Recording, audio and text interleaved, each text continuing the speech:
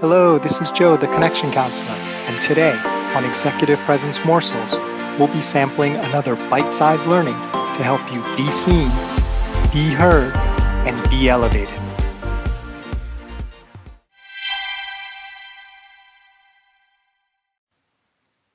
You know that expression, be careful what you ask for, because you might get it? Today I want to share a version of this that can happen in the work setting. So imagine you're doing so good at your job, you're getting technically proficient, you're a real master of your craft, and congratulations. As a reward, now you're being asked by management to manage a team of people who essentially do what you were so good at doing. Sounds great, right? However, there's a catch. Your main role here is to manage the work and not necessarily to do the work that you were so good at doing before.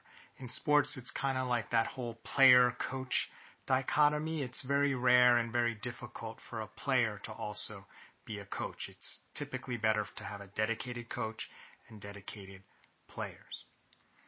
So what can happen here is another one of our pitfalls of leadership that we're covering in this season. And this one is when you hoard your work instead of delegating. You are promoted or asked to be in a manager role, and now you're spending more and more of your time doing work instead of managing, because that's kind of the world that you came for, and understandably there's a transition or a shift that you need to make mentally and not just from an organizational standpoint. Now, there could be lots of reasons why you don't delegate. You just may be unfamiliar and you need some time to adjust. It may be that you just really enjoy doing the work. It may be that you don't trust others to do the work to the same level of quality that you do, which isn't unreasonable because you were promoted into this role because you do it better than anyone else. However, there's a catch. Continuing on this path can really cause a lot of problems at many different levels. First, it can cause a problem with your team in terms of managing them.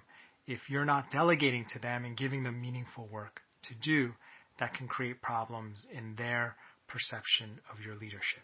Second, if you're spending so much of your time doing work instead of delegating it and managing it, you can actually run out of time and not have enough time to do the management piece. Now, I know what some of you are thinking, sure, Joe, I can do both. I'm just going to power through. Well, that's great, and that can work for a while. However, there is a catch. The better you are at doing two people's jobs and you're thriving, you're doing great, and you say, see, Joe, no problem. Guess what's going to happen at some point? You're going to get even more work to do because people just think you're delegating and getting the work done and don't realize you're doing two jobs. So now, what you could manage before, even though you're starting to burn out, now you definitely can't do without delegating. So today I'm going to share with you 2 of the 6 degrees of executive presence. These are both two of the 6 degrees of executive presence that start with the letter E, engaged and equanimity, that can really help you move from hoarding to delegation. So the first is being engaged. And by that, in this context, I mean really understanding what your people are doing, their abilities, and the things that they have trouble doing. And when you engage with them and understand that and assign tasks and delegate to them based on that, it really helps them see your leadership and see that you are managing a team rather than just someone who can do the job but doesn't really have any leadership ability, because what leader doesn't know what his team members are capable of and doesn't engage with them and just tries to do all the work themselves? Can you imagine being on a baseball field or a soccer pitch and trying to play all of the positions by yourself? It doesn't make for a great team. Even though you may be the very, very best, the top in the world at one of those positions, it does not allow for a team effort and doesn't really allow for success in 99.999% of the cases. So when you are engaged, people can really see that and they can get engaged with the work that they have to do and their career and feel your leadership. The second E is equanimity. Now, it can be scary to do that, to let go of the reins, especially when you may fairly judge people who are on your team to not be able to do the work to the quality or the level that you would have done it. The key is, how good does it need to be? Are you not delegating because of your fear of failure, or are you not delegating because they're not actually capable of doing the work? Now, if they're not actually capable of doing the work, you have a different problem. You have a personnel problem. But if they are capable of doing the work, but you're just so worried that you'll look bad, or they'll mess up, or they won't do it quickly enough, well, that's a different problem. And when you just hoard the work because of that nervousness and your inability to trust and to take a chance that people will succeed and also that people will fail, but that you can work with them to fix it and still deliver what you need to.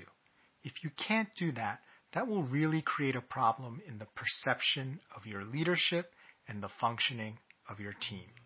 So not always easy for people who are masters of their craft to let someone else attempt it, and whatever comes out, figure out how to fix it and make it work together.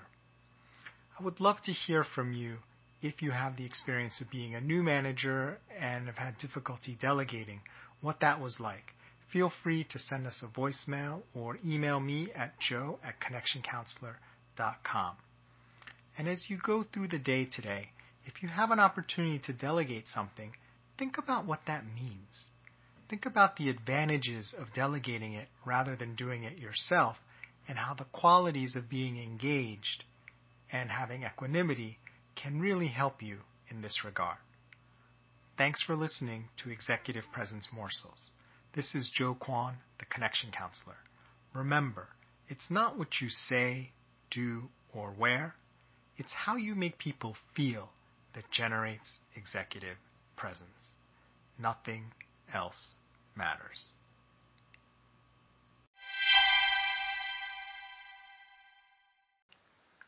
If you'd like, please stay tuned for a preview of tomorrow's episode, brought to you by our sponsor.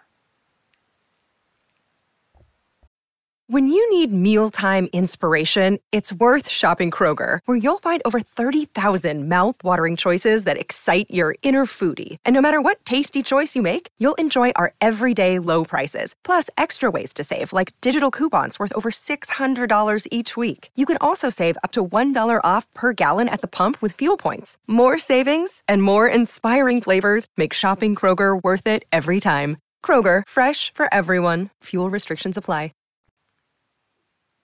You know that expression, it's lonely at the top? And previously we talked about, in our leadership challenges episodes, about it being a mistake to try to be too much of a friend as a leader and some of the challenges of that sort of mentality. Well, today we're going to talk about a little bit on the opposite end of the spectrum, where leaders try to be or give off the image of being perfect.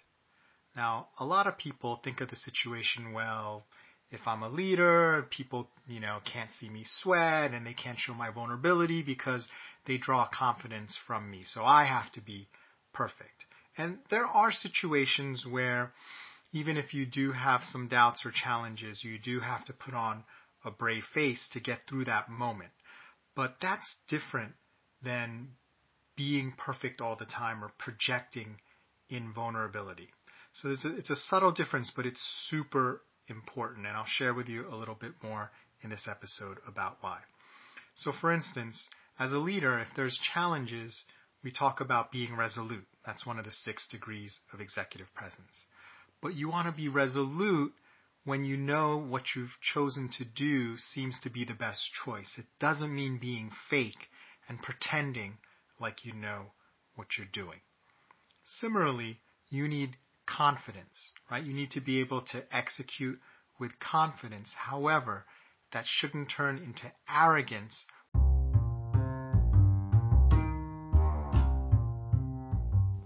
Thanks for listening.